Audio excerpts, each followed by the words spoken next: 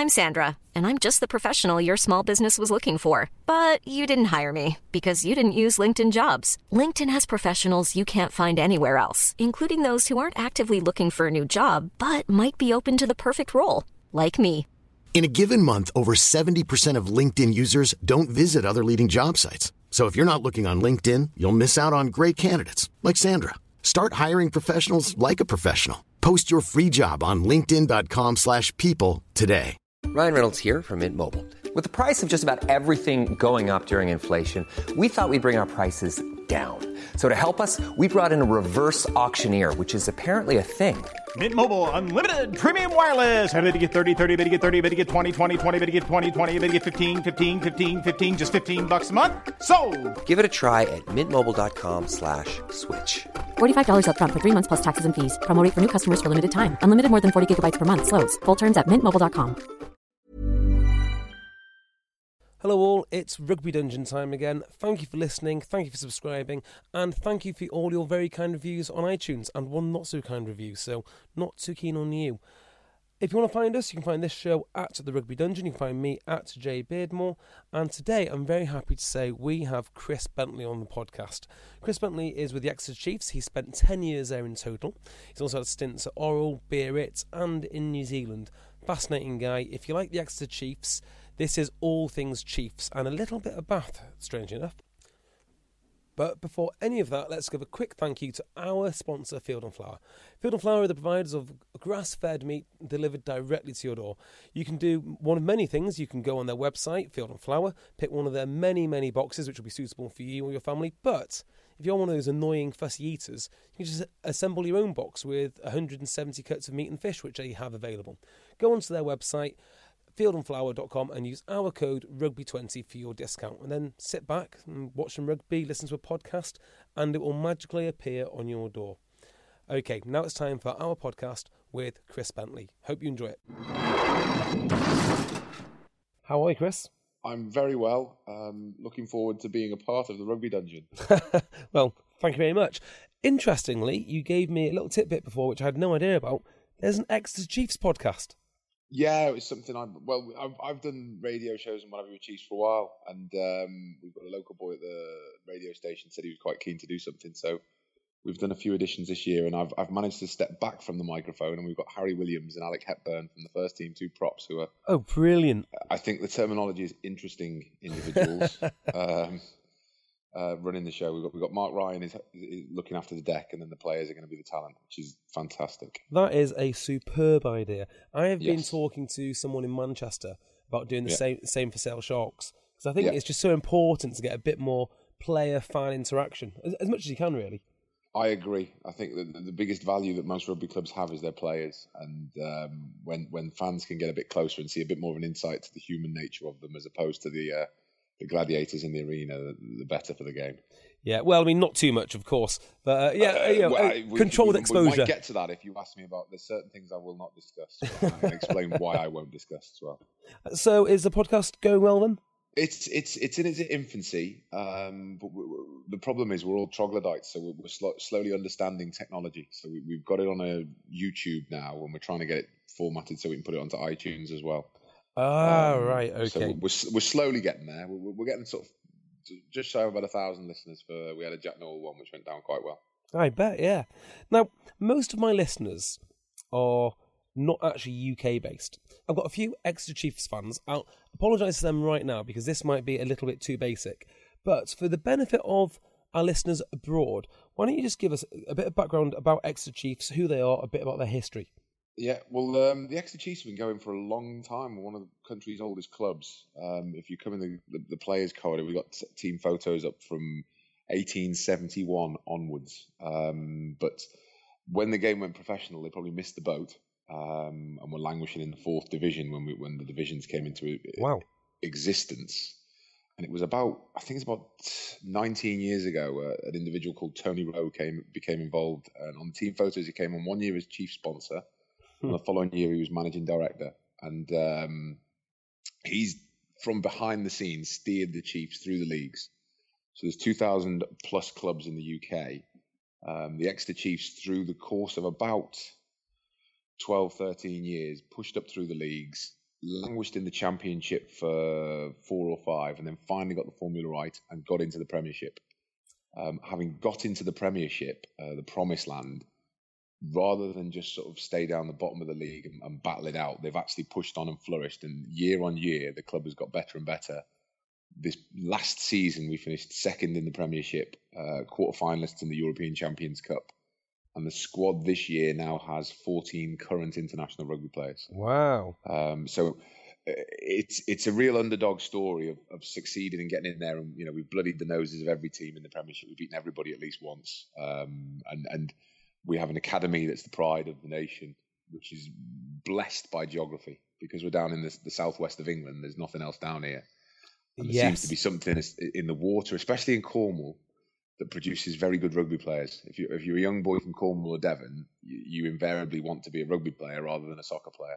Strong tin miner in the summer and farmer during the winter or something. And fisherman as well. Exactly. So they've got the forearms.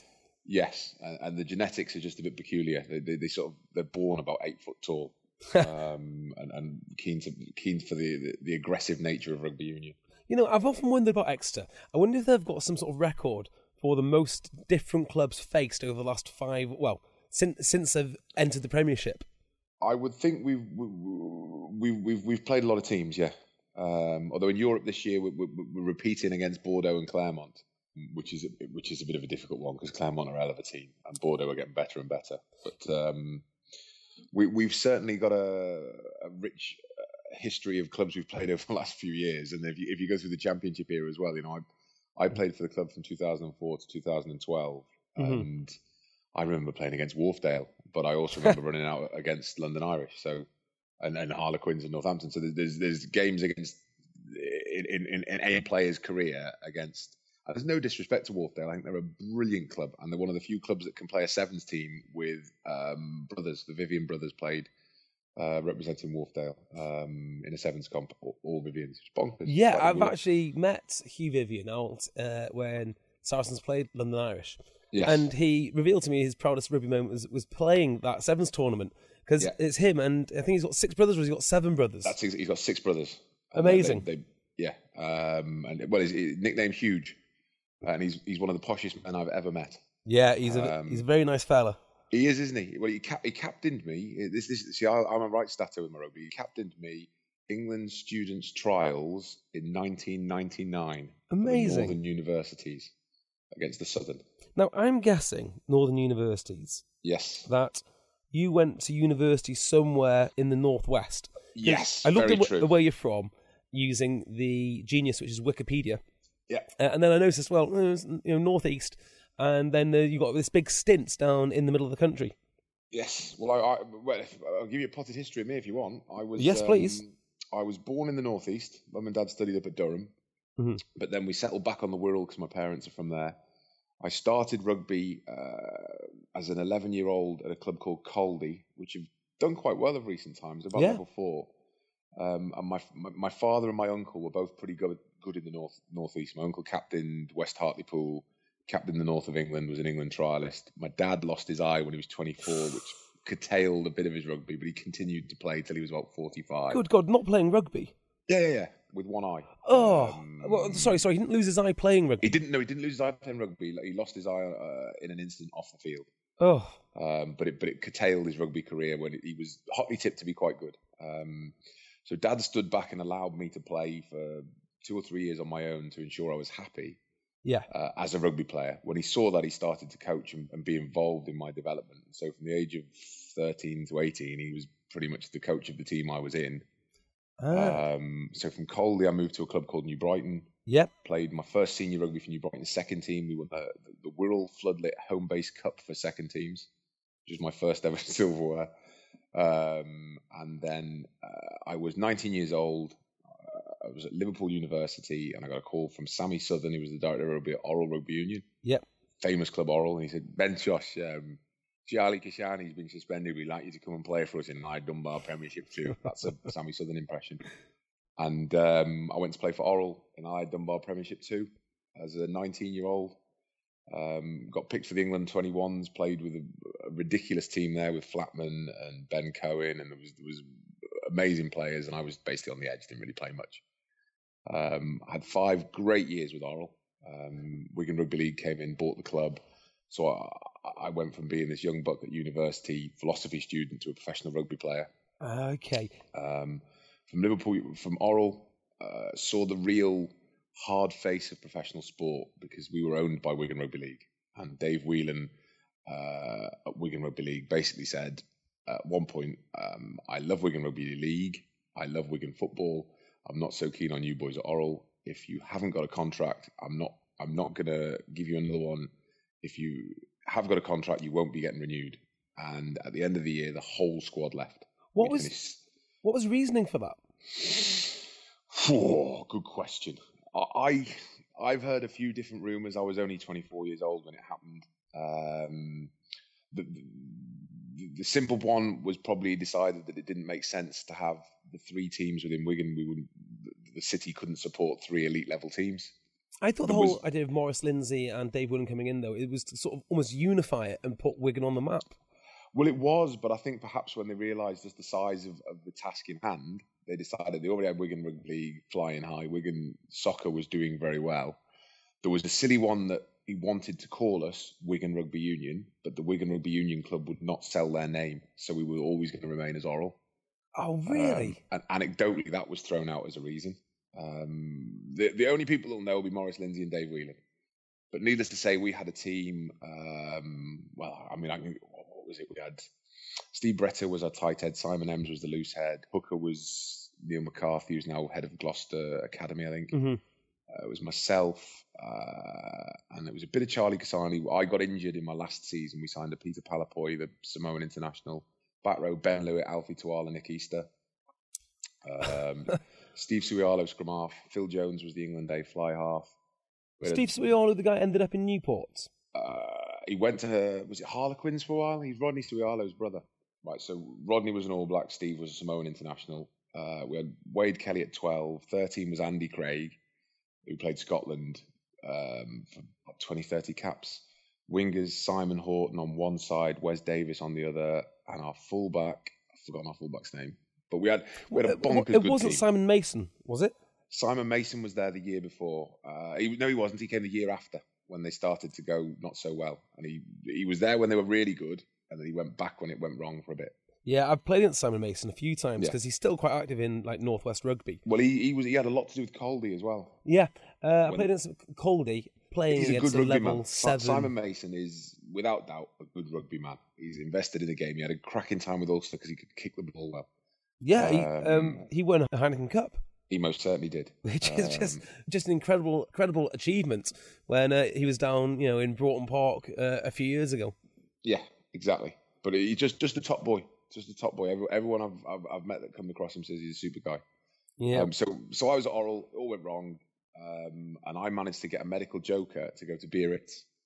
So I had 6 months over at Biarritz in League National Rugby, which was absolutely bonkers. I got a lift to training with Serge Betson, got changed next to Dimitri Yashvili, Thomas Lièvremont, Patrice Legisquet was the coach.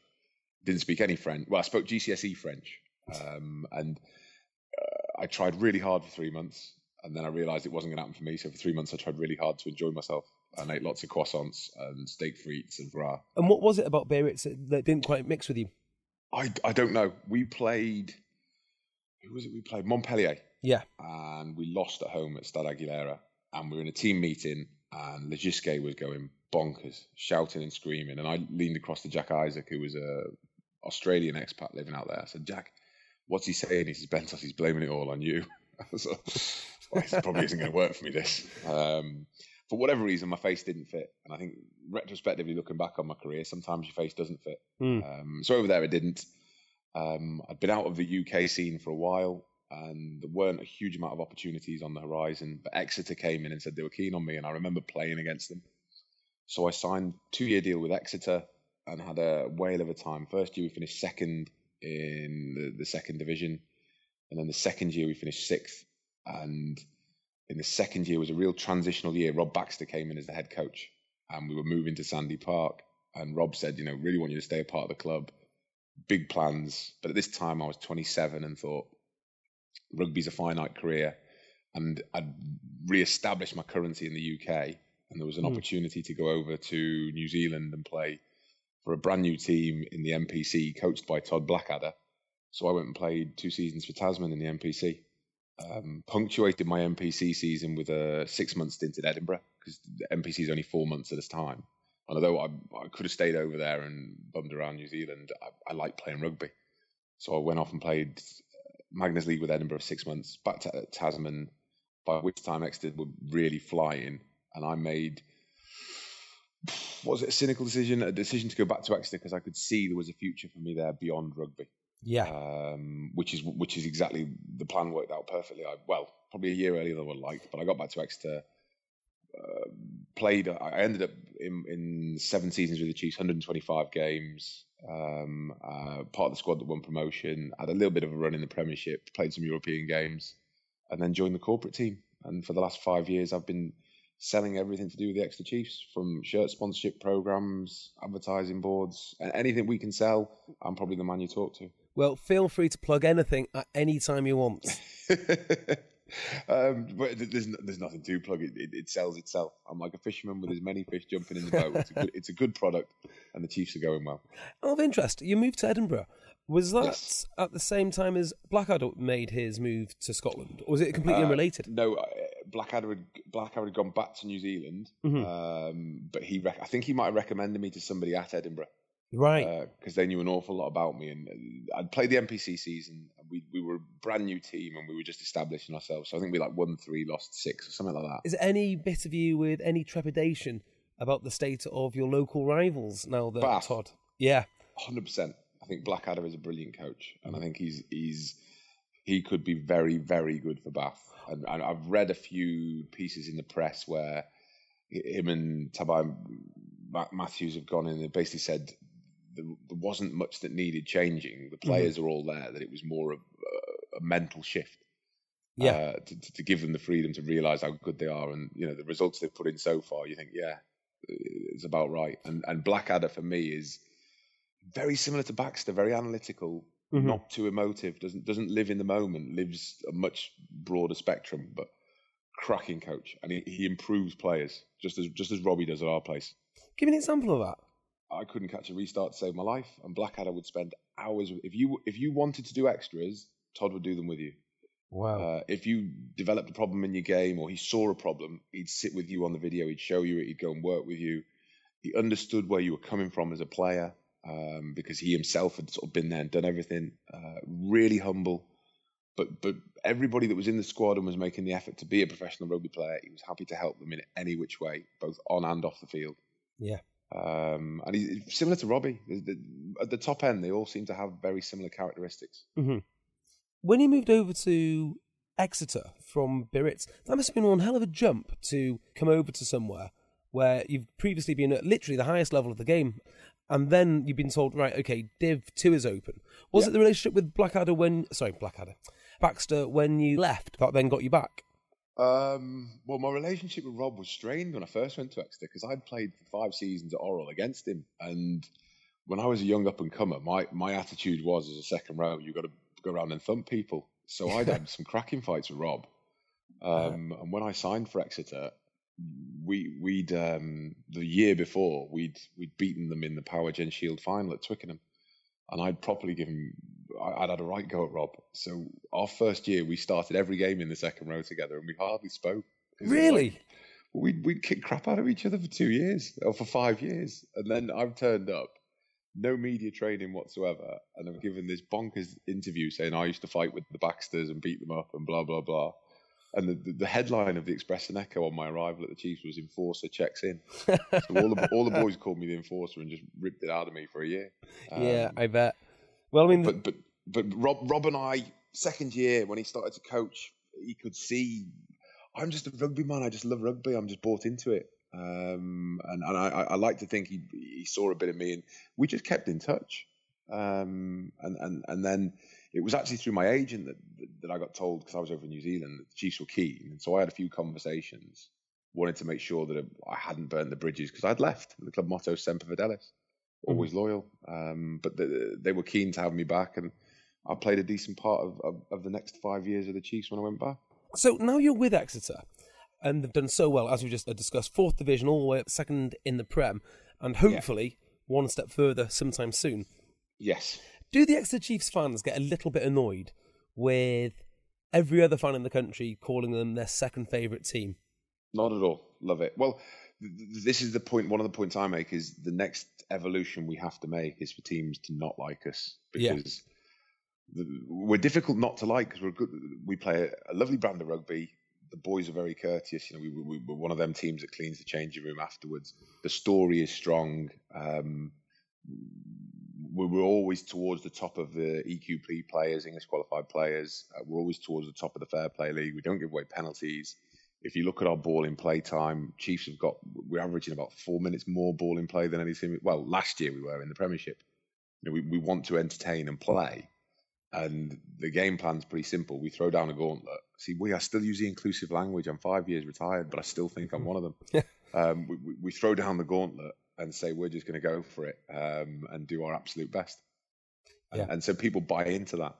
Yeah, I've got to say, my first experience of Exeter, I went to Bath versus Exeter about 2 years ago. It's the one where Dean Mum scored. Real good game. But the thing which I liked the most was the fans. I thought the fans were absolutely superb. Well, we're on a journey, and you know, a lot of the fans have been with the club for quite some time, and every day is there's a pinch yourself moment. I mean, 4 years ago we played Clermont Auvergne and got beaten by 40 points at home, and then last year we got a bonus point win with the last play of the game against Clermont.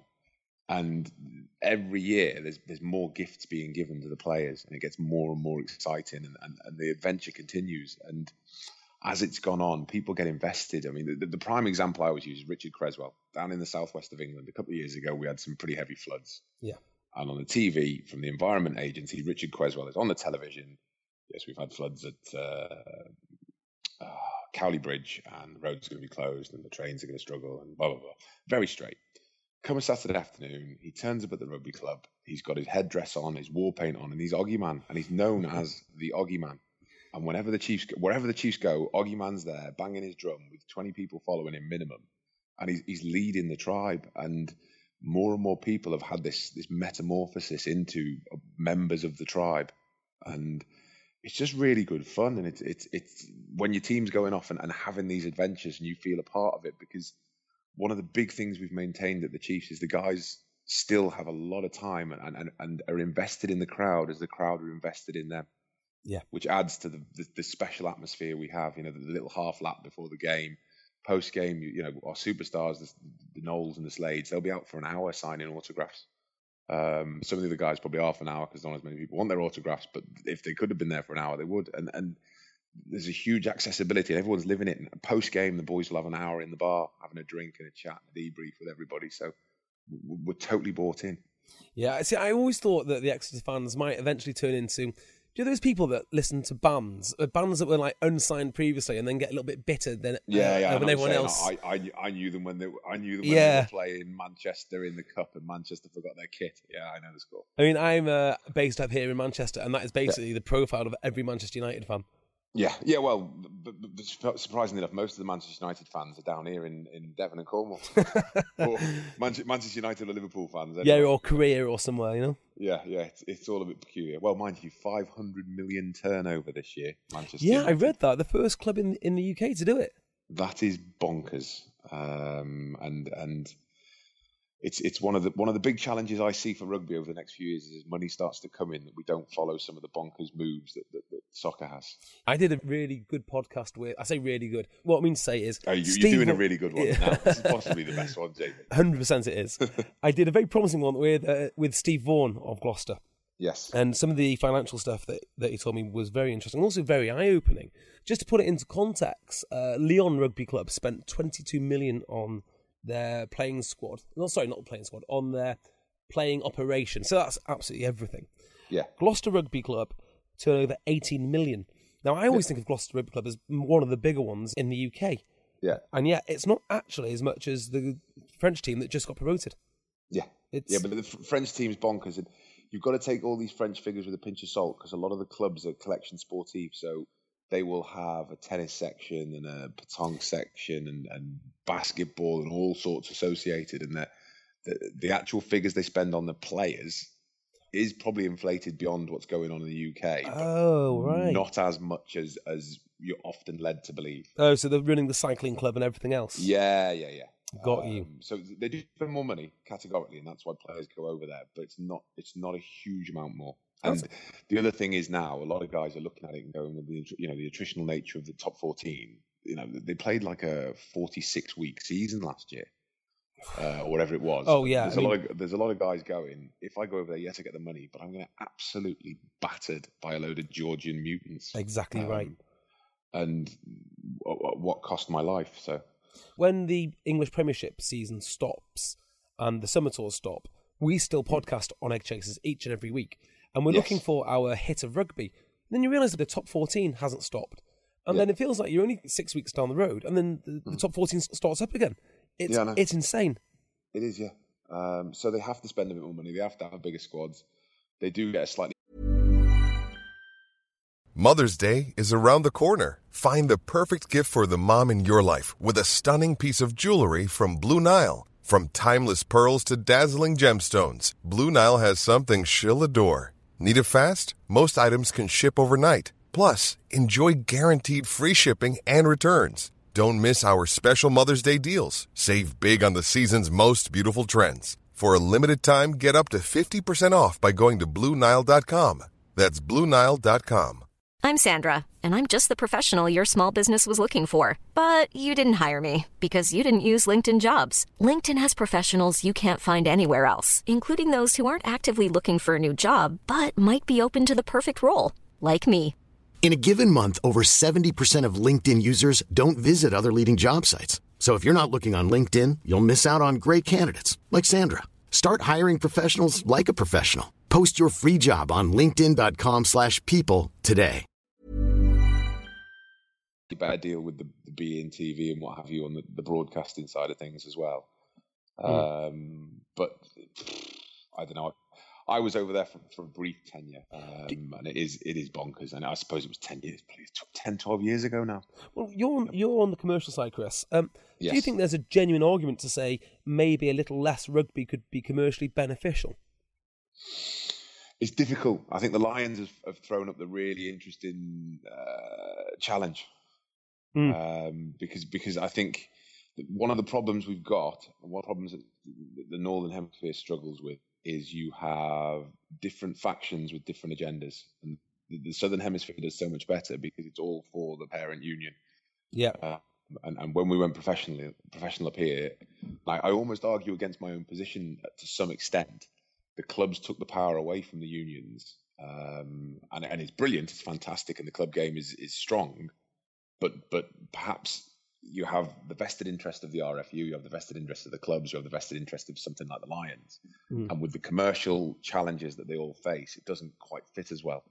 So something has to give. It's an interesting one because you are right that the Southern unions are far more focused on the end result, producing a good national team. But actually, outside of New Zealand, it doesn't seem to be working too well. And the club game, again, outside of New Zealand, is pretty shambolic. I mean, you've got empty stadiums, you've got the Golden Lions playing, or whatever they're called, and the stadium's not full, and they're the second best team in all of Super Rugby. So I actually think that the Premiership, probably out of all of them, has it right.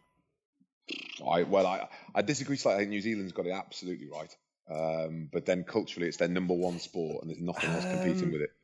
I would, undoubtedly, when it comes to the national team, you're going to really have to put up. The problem, I think, the other thing is it's culturally engaged. Every bugger plays rugby down there, whereas we've probably got more of a spectator culture. So I see where you're coming from. Commercially, I think you're absolutely right. I think commercially we've got it sewn up in the north, and that's why they all come up here. But what is it we're looking to achieve from rugby? Is it just the commercial aspect, and that's it? In which case, yes, we're probably right, and let's make more money and let's flog the players to death. If, however, we're looking at perhaps the player welfare and actual more people engaged in the game, playing the game, there's an alternate view. I see. The problem is I argue against myself so much because I'm a massive fan and exponent of Northern Hemisphere rugby. I think the answer's got to be less games. You've got to say, what is the ultimate goal? What do you want to achieve? I think from the professional game, it's got to be short, sharp, very high quality season. And then from the amateur game, make it as long as you want. I don't think we should have this sort of grey area. This is where we're agreeing. Yeah. I think there could be a split and a schism in the game. And perhaps we should only have 2 or 3 tiers where players are getting paid at all. I think only the one. The Championship is a really good league, and it's very, very competitive. But not many of them particularly even want to be professional. They certainly don't want to come up to the Premiership. I'll agree.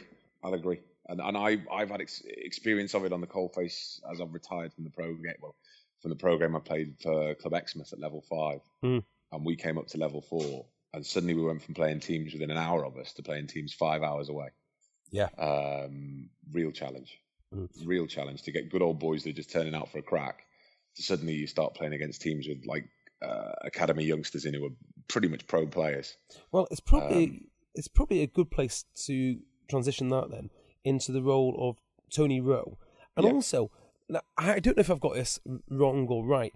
Exeter isn't owned by Tony Rowe, is it? No, it's members owned. Members owned, right? Okay. So how unusual? Tony Rowe is a volunteer as the chief executive. All of our directors are volunteers. Wow, is that right? Yep. So is that unique to the Premiership? Because I don't think I've heard of that before. As far as I'm aware, yes. All right. So how does that work then? How do Exeter make decisions and all the rest of it?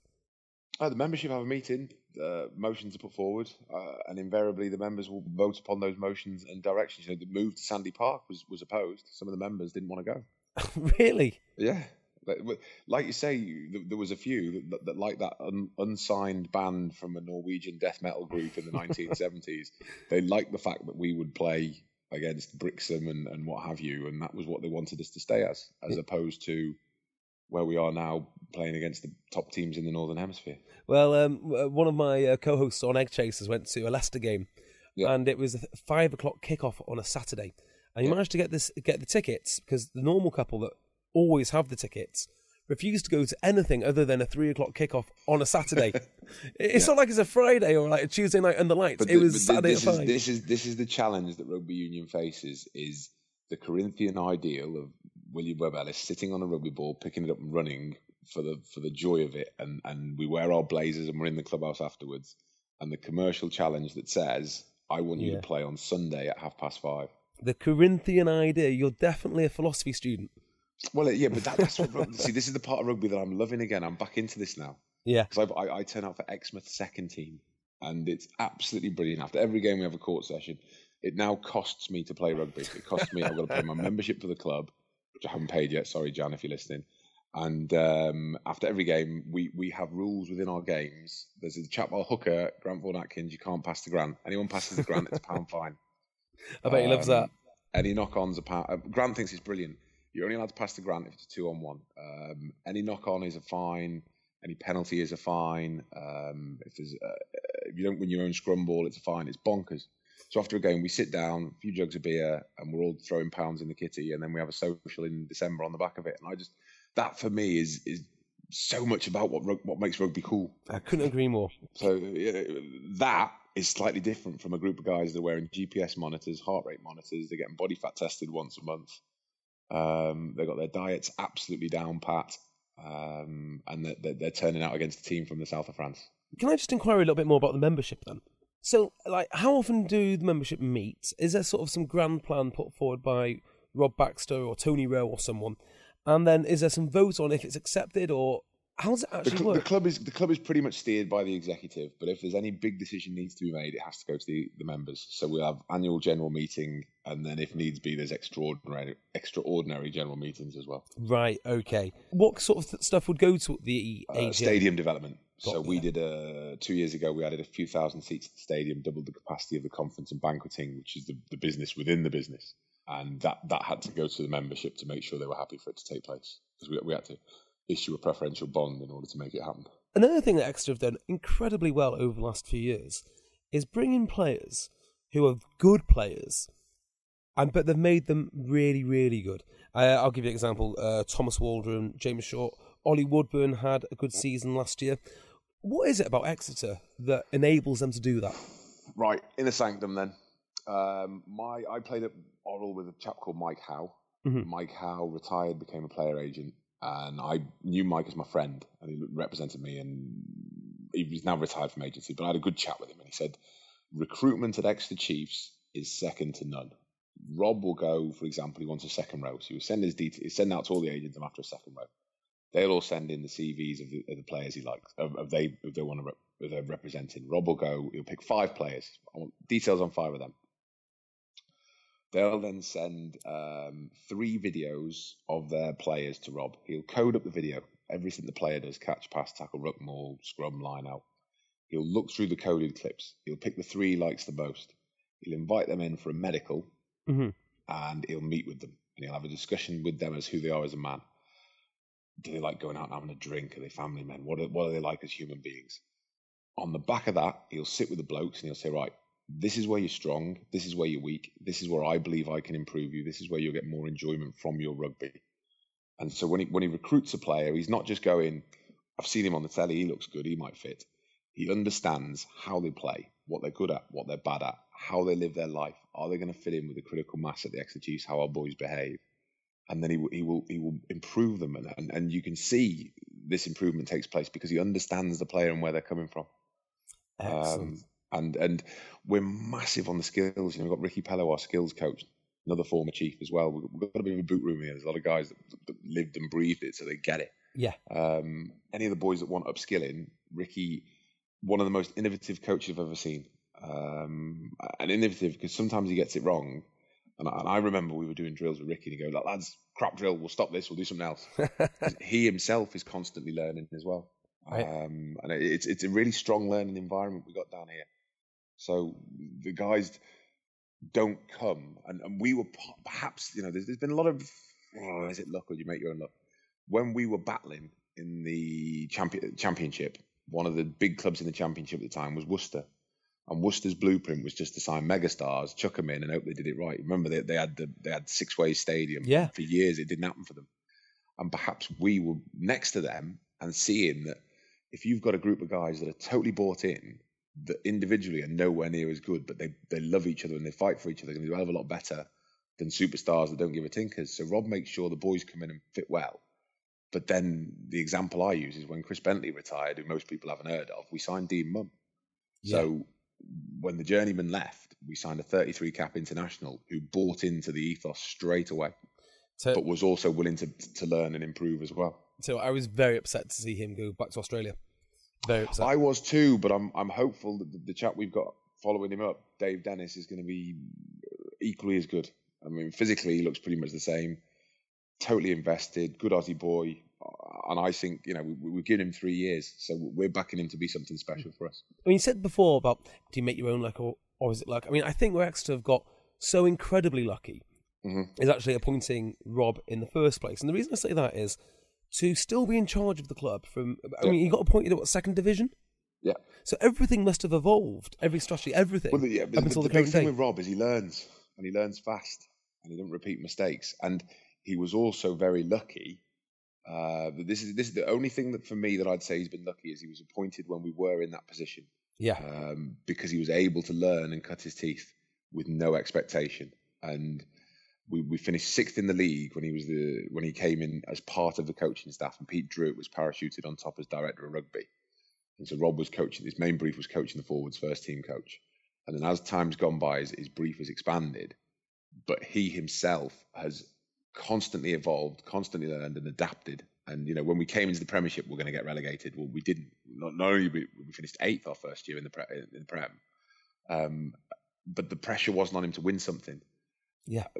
And so he's evolved with the role. And, Clermont's a prime example. They beat us by 40 points. And then 2 years later, he's evolved as a coach, and the same juggernaut comes rolling into town, and he's adapted us so that we can beat them, and not only beat them, take a bonus point off them. So easy to rest on your laurels and say, I've got my systems or I've got my certain plays and I'll stick with that because it's always worked. I just think that's the one area where you just got a little bit lucky there. Well, he learns quick. Another example, we played first game of the Premiership, we played Gloucester. And Gloucester beat us. Sorry, that's wrong. We played Gloucester. First game of the Premiership. Everyone says they're going to beat us. We beat Gloucester. And I think it was Redpath afterwards. It's all gone wrong. We're going to have a Spanish Inquisition. We've got to look into these problems. We can't be losing to Exeter. And they lost 3 of the next 4, had a crap year. A few years later, Redpath's gone. Few weeks later in the season, we played Saracens at Vicarage Road. Brett Sturgis scores one of the best tries in the history of rugby union. Loose head prop, runs it in from 40 yards, scores in the corner, and we beat Saracens. And Mark McCall, post-game, tough game of rugby. Exeter Chiefs did better than us. They won, we lost. Not a problem, we'll roll on to next week. And Saracens end up competing in the final. They lose, but they're there or thereabouts. And Robbie's seen this. And if you watch his interviews post-game, he doesn't live the emotional roller coaster that the fan lives, that I myself, as a member of the back room, live. He's very steady, very calm. And you know, that's a learn that he's had, because when he was a player, he was firebrand. He'd beat everybody up. He'd bite your studs if you were stamping on him. It was unbelievable. And so to see that he's just so calm, cool and collected, it's this evolution that's constantly taking place with the man. I'm one of his biggest fans. Yeah. As you can tell, probably. I always thought, actually, there might be a danger of losing him to England. Got to win something first. Just after the World Cup. Now we've got to win something first. Lancaster was Lancaster was hotly tipped, super coach, doing well. Goes and takes over England, and at the real furnace of elite level rugby, he was found wanting. Rob's still cutting his teeth, he's still learning, and I think he's with us until we win Summit at least. Once we've won Summit, perhaps he might have a sniff, but at the moment, I think he's with us. Demanding crowd, 2 promotions, continual Heineken Cup appearances, and still want more. I think Rob's called it. You know, we had when we got promoted to the Premiership, and he spoke to all the fans, and he said, "You've got to get ready for disappointment now, guys, because you know we're not going to win every game. We're going to go and lose heavily. We're going to have to have the hardship of it not working in order for it to work. Because very rarely does it just happen for you straight away." And I think he himself would like to do something. It's his boyhood club. You know, as I say, all the teams from the Chiefs since 1871. There's pictures of Rob when he started as a 19-year-old. He had 10 years as captain of the first team. And it is in his blood. And I think England will be calling, but not for the time being. I think England are in good hands. I think Eddie Jones is ace. I think he's done very, very well. And I also think perhaps Borthwick might be the pretender in the successor in the wings waiting on there. Because he is an absolute rugby stato. Well, this is interesting because I do see that Borthwick is a rugby stato. Everyone talks very, very highly about him. Mm-hmm. But I wouldn't like to think he's the successor, just purely based on what you said then about Rob. He needs to win something first. I think that's quite a wise comment, actually. Yeah. So maybe a stint in the club game, because I think that's what Stuart Lancaster lacked. He didn't have a stint in the club game. Totally. That was my feeling. Lancaster was a cracking chalk and talk, but the actual furnace of competition, where there's the top end men against each other, he hadn't done that. And I still don't get my head around the World Cup. You know, he'd done Burgess, and Burgess was wrong, but he'd done it, and he's there.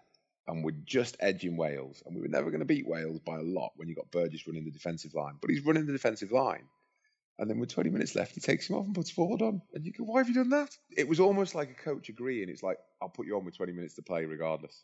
Yeah, I mean, I'm actually a Welshman, so it wasn't too bad for me. But I can tell you right now, we were not likely to win that game. And actually, we're not a high-scoring team. We're an attritional, hard-working side. So all we need to do is score a handful of points, and we're dead.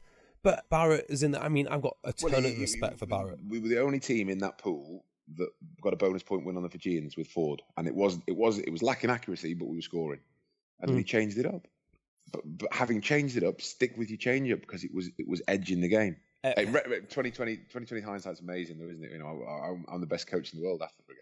No, all the solutions. The Burgess thing was incredibly brave, and we were hearing reports that he's done well in training camp. And you think this can't continue. Can this continue? He's not going to start him, is he? He's going to start him now. I know. And it just felt like it was inevitable. Like, we've taken him there. But coming back to our earlier points, England suddenly signed a kit deal with Canterbury. Canterbury's main brand ambassador, Sam Burgess. Ooh, I don't know. That's all I'll say. Oh, that's very interesting. I like that. All I'll say. But you've just got to have a think about what took place in that instance. Wow. Well, I will think about that long and hard. Yeah. I might be totally wrong. So, some of the things that take place, you just got to go, well, why has that happened? Well, unfortunately, it's not been all your own way at the start of this season. You don't have to tell me about it. Yeah.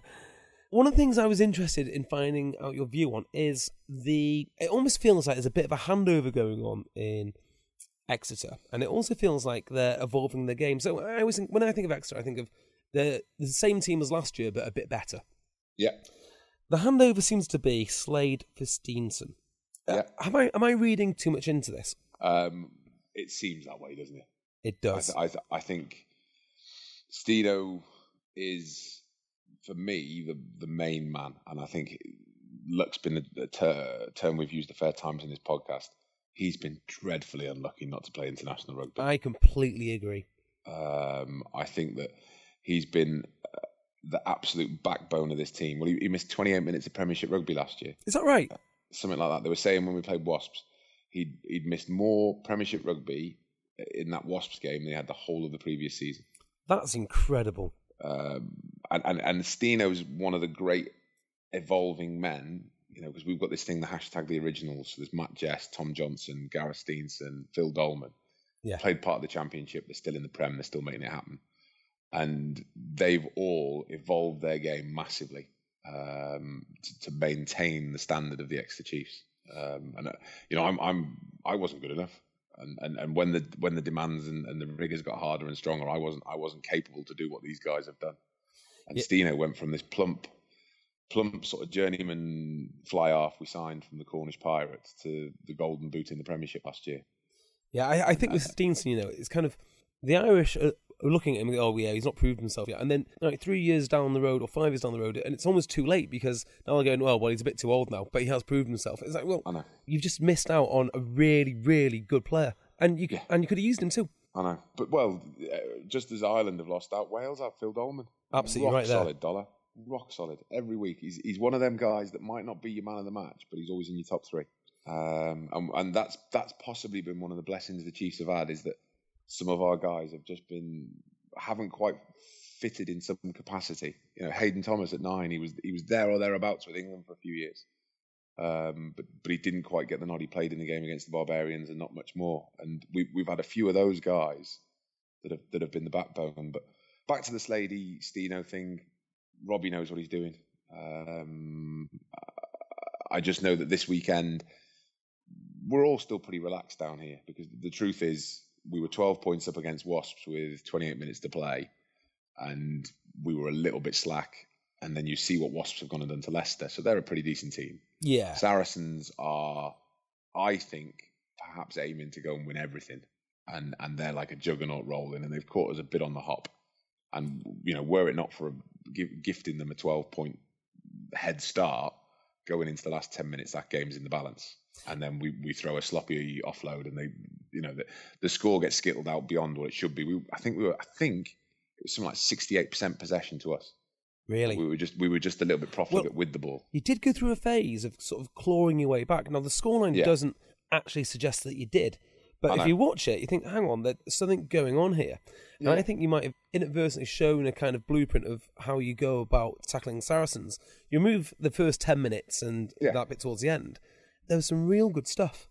Well, that was it. There was 12 points shipped in the first and 7 points last play of the game. That's the game. Beyond that, it's a tied game. Mm-hmm. And sadly, they are the champion team, and that's what they do to you. Yeah. I think the feeling with us is Quinn's is more of the barometer for where we're at. And at Sandy Park, Saturday, 3:00, we'll be sold out. We're expecting to win that. Yeah, I'd be surprised if you don't. We're back on track.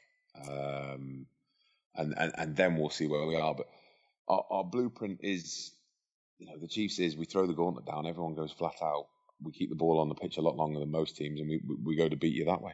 Just from a fan's point of view then, what do you think the difference in the team is? How do you think the team dynamic changes when they do play Slade over Steenson? Or vice versa? From a fan's point of view, I think Steeno is your archetypal distributor of 10. He just wants to shift the ball on. He wants to kick the percentages. He's rock solid. Does exactly what he says. Slady perhaps has got a little bit more X factor about him, but he's the maverick. So Steeno he's going to give you and I'm speaking as a fan here, Steeno is pretty much rock solid. He's going to perform every week. Slady's mercurial. 1 minute he's going to do something absolutely magical. Yeah. But he's still got to get the level of consistency that Steeno gives you. Yeah, so that's how I see it as a fan. Yeah, I think you're in a bit of a bind here. And the reason I think you're in a bit of a bind is because Slade is such a magnificent talent. You may end up playing him all over the back line without him ever settling down into one position. You've got to worry with the Austin Healey factor. Tell you the guy who currently plays, who I think is in the same position, has actually moved away from that, is Alex Good. Yes. He should be the England fullback every day of the week. If he's not the England fullback, he should be in the England team. I think he's the best rugby player in the country. I agree. He's just unbelievable. I think he's absolutely unbelievable. And Saracens adapt their game plan to help him play well. You know, whenever there's a kick goes up, watch their retreating players almost put themselves in certain positions so that Good can run towards them and alter his attacking lines. But his intuition, his understanding of the game, he's one of those guys, the game slows down when he's on the ball. Yeah. He's just seeing it. He's on page 2 and you're on page 1. Yeah, I think he's very unlucky. But I've got a sneaky feeling that now England have got this nice solid base, they might want to branch out a bit, kind of a bit more of an evolution. And if they do, I think it could be good to you. I think you could be right. I think we could see a fair few more Saracens in that England team at the moment. Hopefully with a few Chiefs. What's the situation with Noley at the moment? Because I've noticed him on the sidelines for 2 games. Is he just carrying a knock? Injured his thumb on the England tour. Oh, so he's had a knock. He's chomping at the bit. He wants to be back training, but the physios are holding him back a bit. So he's there or thereabouts now. Oh, fantastic. Right, well, I've kept you for, 50-odd minutes now, so hugely appreciate you coming on. No worries. With a bit of luck, I can have you on a little later in the season as well to catch up about all things Chiefs.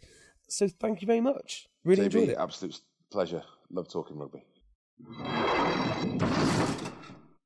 That was Chris Bentley. I hope you enjoyed it. Please remember to look us up on Twitter at Rugby Dungeon, myself at Jay Beardmore.